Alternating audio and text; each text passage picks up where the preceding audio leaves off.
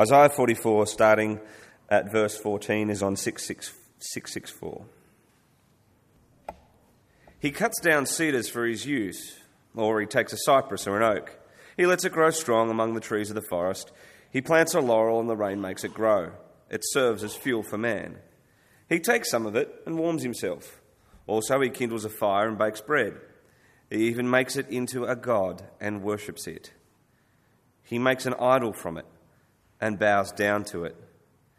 He burns half of it in a fire, and he roasts meat on that half. He eats the roast and is satisfied. He warms himself and says, I'm warm, I see the blaze. He makes a god or his idol with the rest of it. He bows down to it and worships. He prays to it, "Save me, for you are my God." Such people do not comprehend and cannot understand, for he has shut their eyes, so they cannot see, and their minds, so they cannot understand. No one reflects. No one has the perception or insight to say, "I burned half of it in the fire. I also baked bread on its coals. I roasted meat and ate. I'll make something detestable with the rest of it, and I will bow down to a block of wood." He feeds on ashes. His deceived mind has led him astray, and he cannot deliver himself or say, "Isn't there a lie in my right hand?" The second reading is from Acts 17, and we're starting at verse 16. While Paul was waiting for them in Athens, his spirit was troubled within him when he saw that the city was full of idols. So he reasoned in the synagogue with the Jews and with those who worship God, and in the marketplace every day with those who happened to be there. Then also some of the Epicurean and Stoic philosophers argued with him. Some said, "What is this pseudo-intellectual trying to say?" Others replied, "He seems to be a preacher of foreign deities, because he was telling them the good news about Jesus and the resurrection." They took him and brought him to the Areopagus and said, "May we learn about this new teaching you're speaking of? For what you say sounds strange to us, and we want to know what these ideas mean." Now all the Athenians and the foreigners residing there spent their time on nothing else but telling or hearing something new. Then Paul stood in the middle of the Areopagus and said, "Men of Athens, I see that you're extremely religious in every respect. For as I was passing through and observing the objects of your worship, I even found an altar on which was inscribed, 'To an unknown God.' Therefore, what you worship in ignorance, this I proclaim to you. The God who made the world and everything in it, he is Lord of heaven and earth and does not live in shrines made by hands. Neither is he served by human hands as though he needed anything, since he himself gives everyone life and breath and all things. From one man he has made every nationality to live over the whole earth and has determined their appointed times and the boundaries of where they live. He did this so they might seek God, and perhaps they might reach out and find him, though he's not far from each one of us. For in him we live and move and exist, as even some of your own poets have said, for we are also his offspring.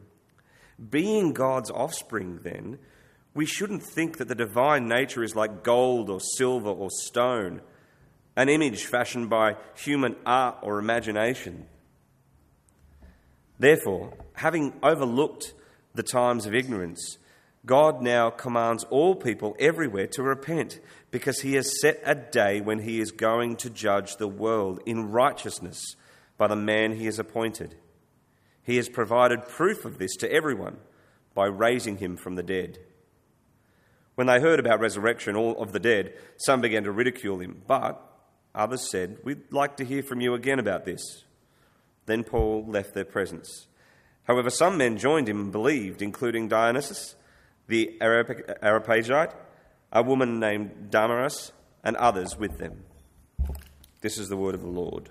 Good evening. Thanks, Brad. Thanks for bringing us the reading. My name's Tim, and I have the privilege tonight of tackling this question in the screen above us. God, don't all religions lead to you? And I want to start this evening with a quote by a guy called Jeff, who's in his mid-30s, and he says this: religious exclusivity is not just narrow, it's dangerous. Religion has led to untold strife, division, and conflict. It may be the greatest enemy to peace in the world. If religions continue to insist that they have the truth, the world will never know peace. Now, as I was doing this talk and I was thinking about this, I think this quote pretty much sums up our culture's attitude towards religion. In an attempt to remove the religious battles which we see raging on our TVs in front of us, our culture's developed this maxim, which sort of says that all religions lead to God. Our culture believes that all worldviews, doesn't matter whether you're a Buddhist, a Scientologist, a Muslim, a Christian, or agnostic, all worldviews lead to the same place.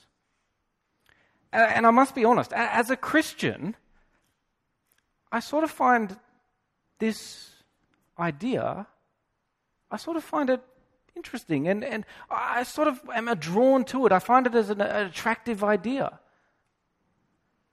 But as I think about it, attraction alone isn't enough to make something true. So tonight, we're going to consider this question: God, don't all religions lead to you? And we're going to look at it in three ways. First, we'll look at the philosophical ideas behind this question. Then, we will examine the four main arguments put forward in favor of all religions leading to God. And then third, we will see that this question is actually not a new question, it's a very old question. So first, let's start by considering the two main philosophical ideas that are going on behind this question, and they're on the screen above me. The two main ideas are religious pluralism on one hand and religious exclusivism on the other hand. First, religious pluralism is the idea that there are many religious truths, but there can be no absolute or ultimate religious truth. That's religious pluralism. Religious exclusivism is the idea that there is only one absolute religious truth. So behind this question is not a battle of religions. It's actually a battle of two directly opposed philosophical worldviews. On the one hand, you have the pluralist who believes that all religions lead to God. And on the other hand, you have the religious person that believes that only one religion leads to God. So tonight, friends, what we're going to do is we're going to consider which one of these two philosophical positions is more plausible. So with this understanding behind us, let's now turn to the four main arguments used to support the view that all religions lead to God. And the first of these is stated in sort of this way. Each religion sees part of the spiritual truth, but none of them see the whole truth.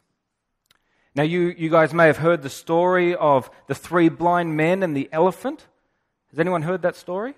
Yeah, a few nods. Okay, the story goes along the way that three blind men are walking along and they come across an elephant.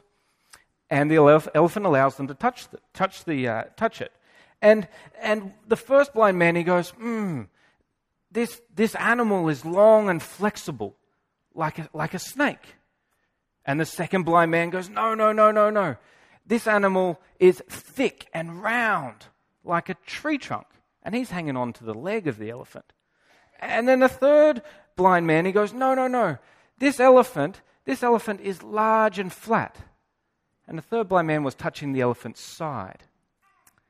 And the narrator concludes that each blind man could only feel one part of the elephant. None of them could envisage the entire elephant.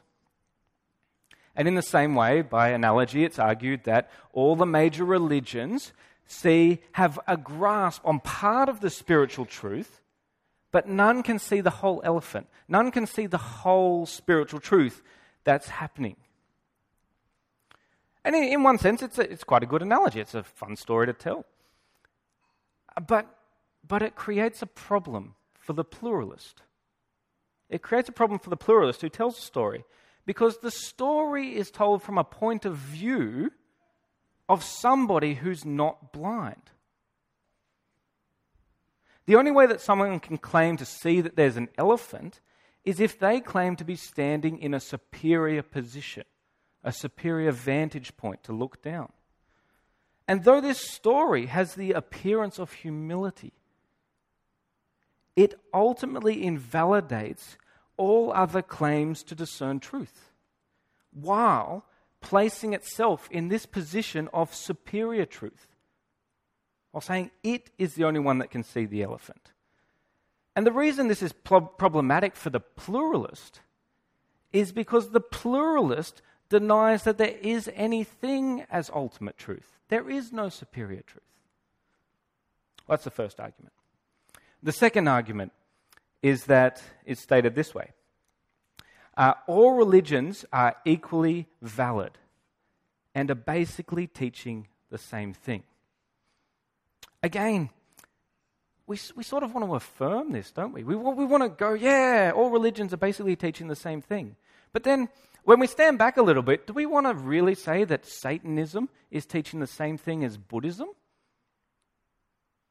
It doesn't make any sense. So smarter pluralists have sort of nuanced this saying a little bit, and that they say that all the world's major religions basically teach the same thing. But the problem with this is this also can't be true. Because Islam teaches that there is a God, while most streams of Buddhism teach that God doesn't even exist. Then other pluralists, even smarter, they suggest that all the major religions are built on top of one another, and they share at the same root, the same God or same source.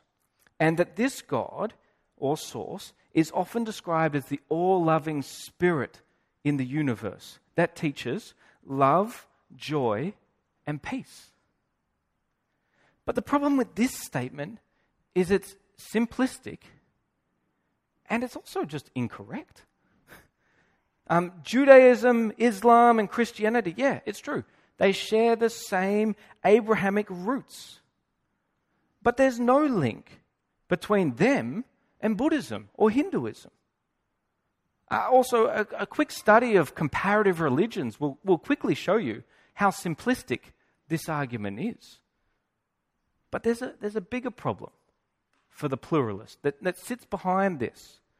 And the bigger problem is that by reducing God to love, joy, peace, the pluralist has created its own God. The pluralist has created its own superior source. And they are essentially claiming that their view of God is more enlightened and more superior to that of all the other world religions. In other words, the pluralist is putting their idea of God forward in the ultimate superior position. But that's a problem for the pluralist, because the ultimate superior truth position is something that they deny. So this leads me to the third argument that the pluralist puts forward, and that is that religious belief is too culturally and historically conditioned to be truth. And the argument goes sort of this way. If you were born in India, you'd be a Hindu. Or if you were born in Pakistan, you'd be a Muslim. All spiritual claims are the product of a particular historical and cultural moment, and no one should claim to know the truth because no one can judge whether one claim to spiritual and moral reality is truer than another. Now it is true that our cultural biases do make weighing competing truth claims more difficult. But they don't make it impossible. We must admit, We are all historically and culturally conditioned. But if we admit that, so does the pluralist making this claim. The pluralist has to admit that he's historically and culturally conditioned in the modern, Western, Enlightenment-drenched, individualistic culture of his day. And then another problem for the pluralist is that by their own reasoning, they have no basis to make this claim. And the reason is because of their historical and cultural bias. So again, that argument falls over. The fourth and final argument it goes something like this. It's arrogant to insist your religion is right and try to convert others to it. It's commonly expressed in this way. Once you become aware that there are many, many other equally intelligent and good people in the world who do not hold to who hold to different beliefs from you, it's arrogant and wrong for you to continue to try and convert them to your superior truth. Again, on the surface, I want to say, yes, there's something right about that. But when we scratch just an inch below, we will find that there's a logical inconsistency in this statement that means we can't agree with it. Now, the underlying belief under this expression is that any exclusive claim to superior knowledge of spiritual reality cannot be true. But the problem with this objection is it is in itself an exclusive claim to spiritual knowledge. It makes exclusive claims about God, it makes exclusive claims about the world, and it makes exclusive claims about us who live in it. And by making these claims, what the pluralist is actually trying to do is he's trying to convince people to drop their traditional views of religion and convert to the superior pluralist view that they're putting forward. So we have to come back.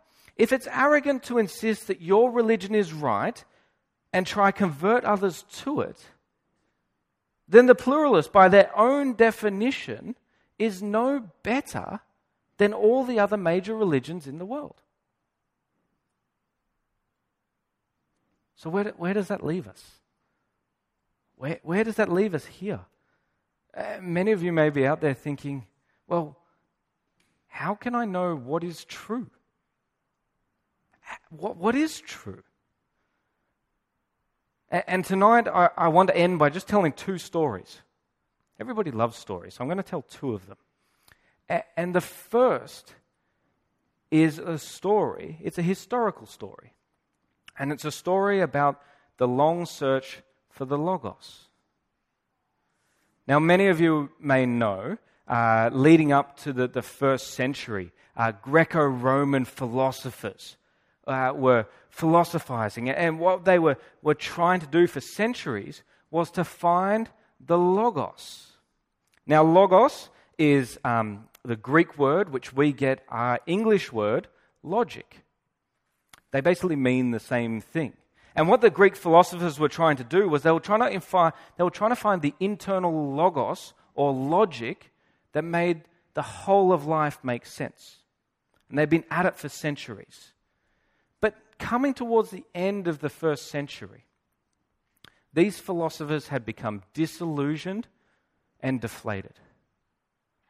The reason being, they hadn't been able to find the Logos.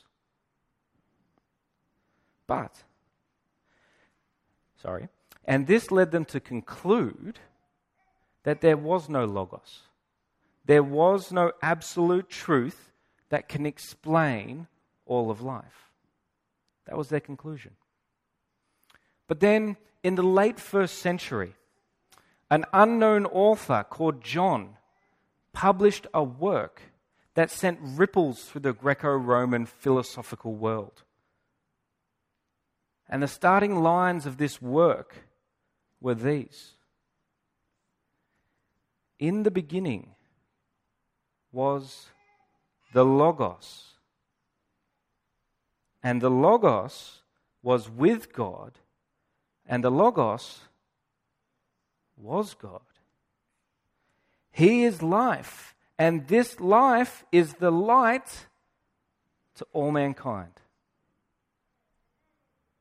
Now, these words by John landed like a bomb in first century Greco-Roman philosophical world. John was claiming that not only did the Logos exist, but he was also claiming that the Logos was not a concept or a philosophical idea. The Logos was a person. And what John did is he published his book to convince the philosophers and to convince you and me that Jesus Christ is the Logos.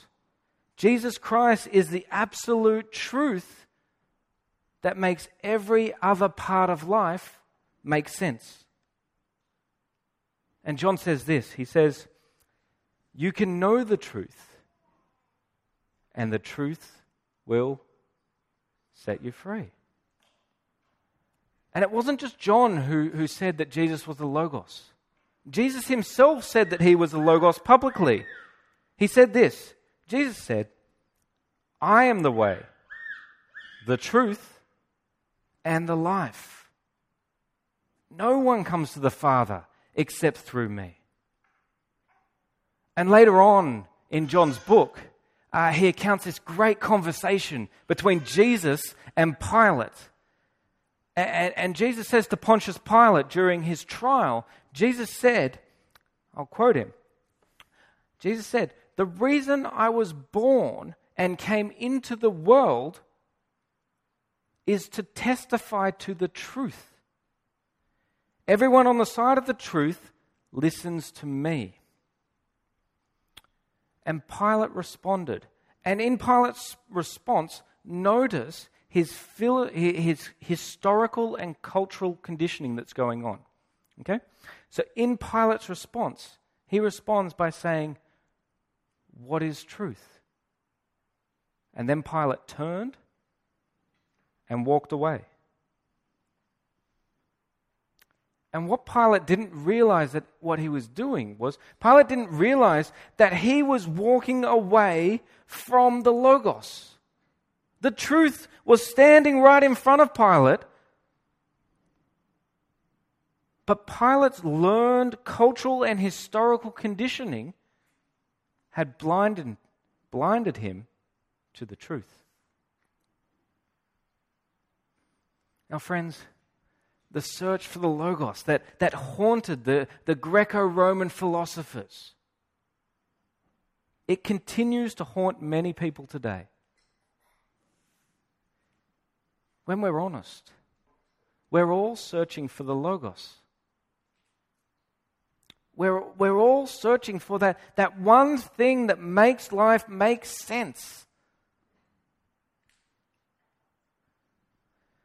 And friends, I want to encourage you tonight that we can do better than Pilate.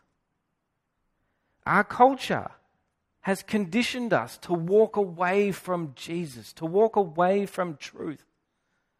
But I want to encourage us to set aside our historical and cultural conditioning. I want to encourage us to walk towards the Logos, walk towards the truth, walk towards Jesus. And friends, if you haven't looked into Jesus as an adult, please do so. Look, see me after church. I've got a stack of John's book up the front here. I'll be standing at the back. I'm happy to give this to you for free. You can take it away and you can read John's work about the Logos. And you, on your own, can weigh up whether Jesus actually is who he claims to be.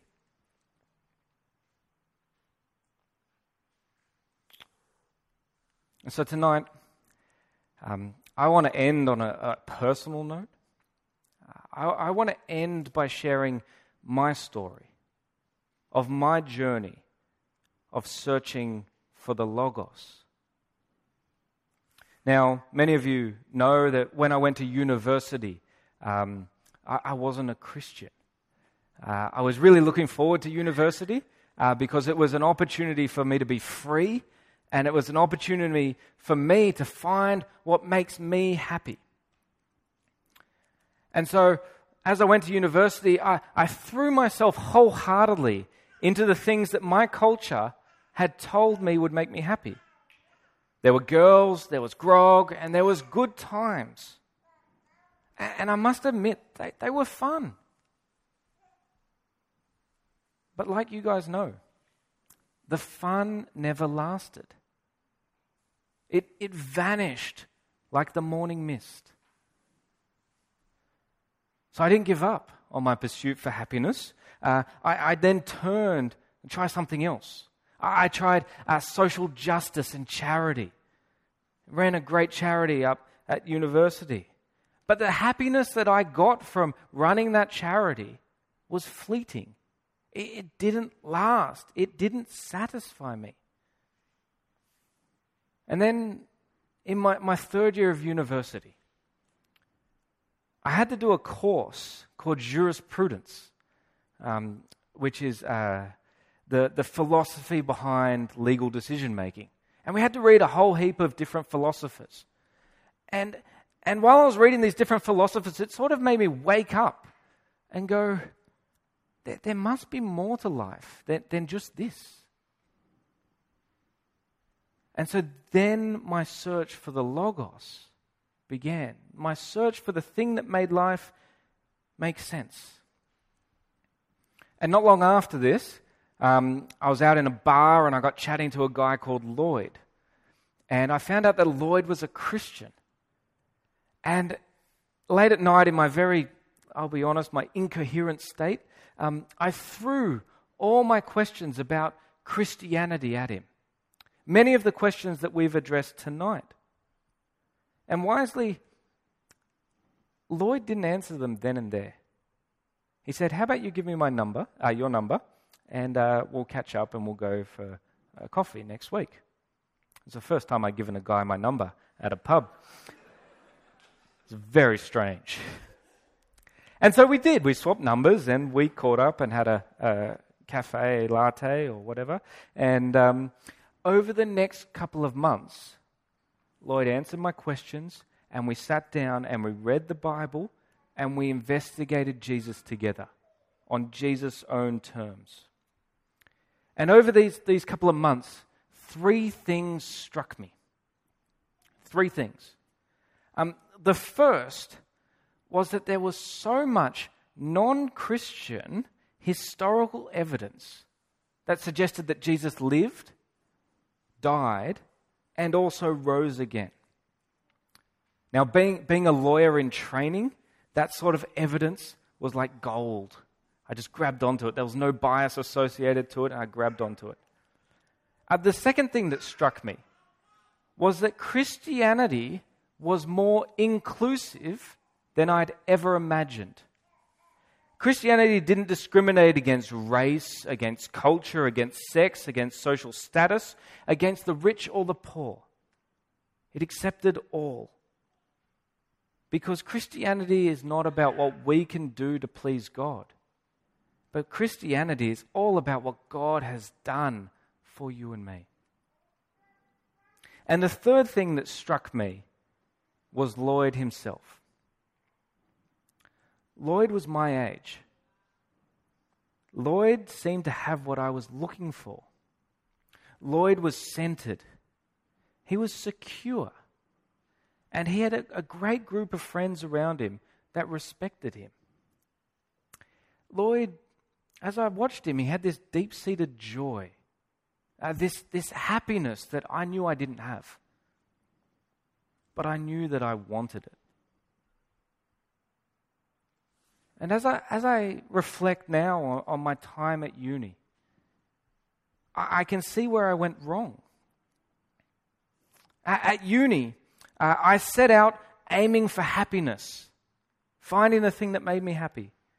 But since becoming a Christian, I've realized that happiness is not the aim.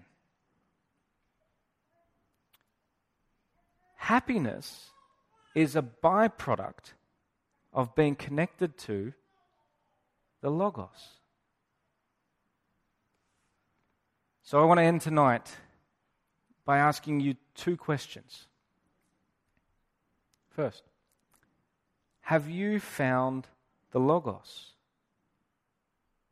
And second, if you haven't found the Logos, what's stopping you from investigating Jesus?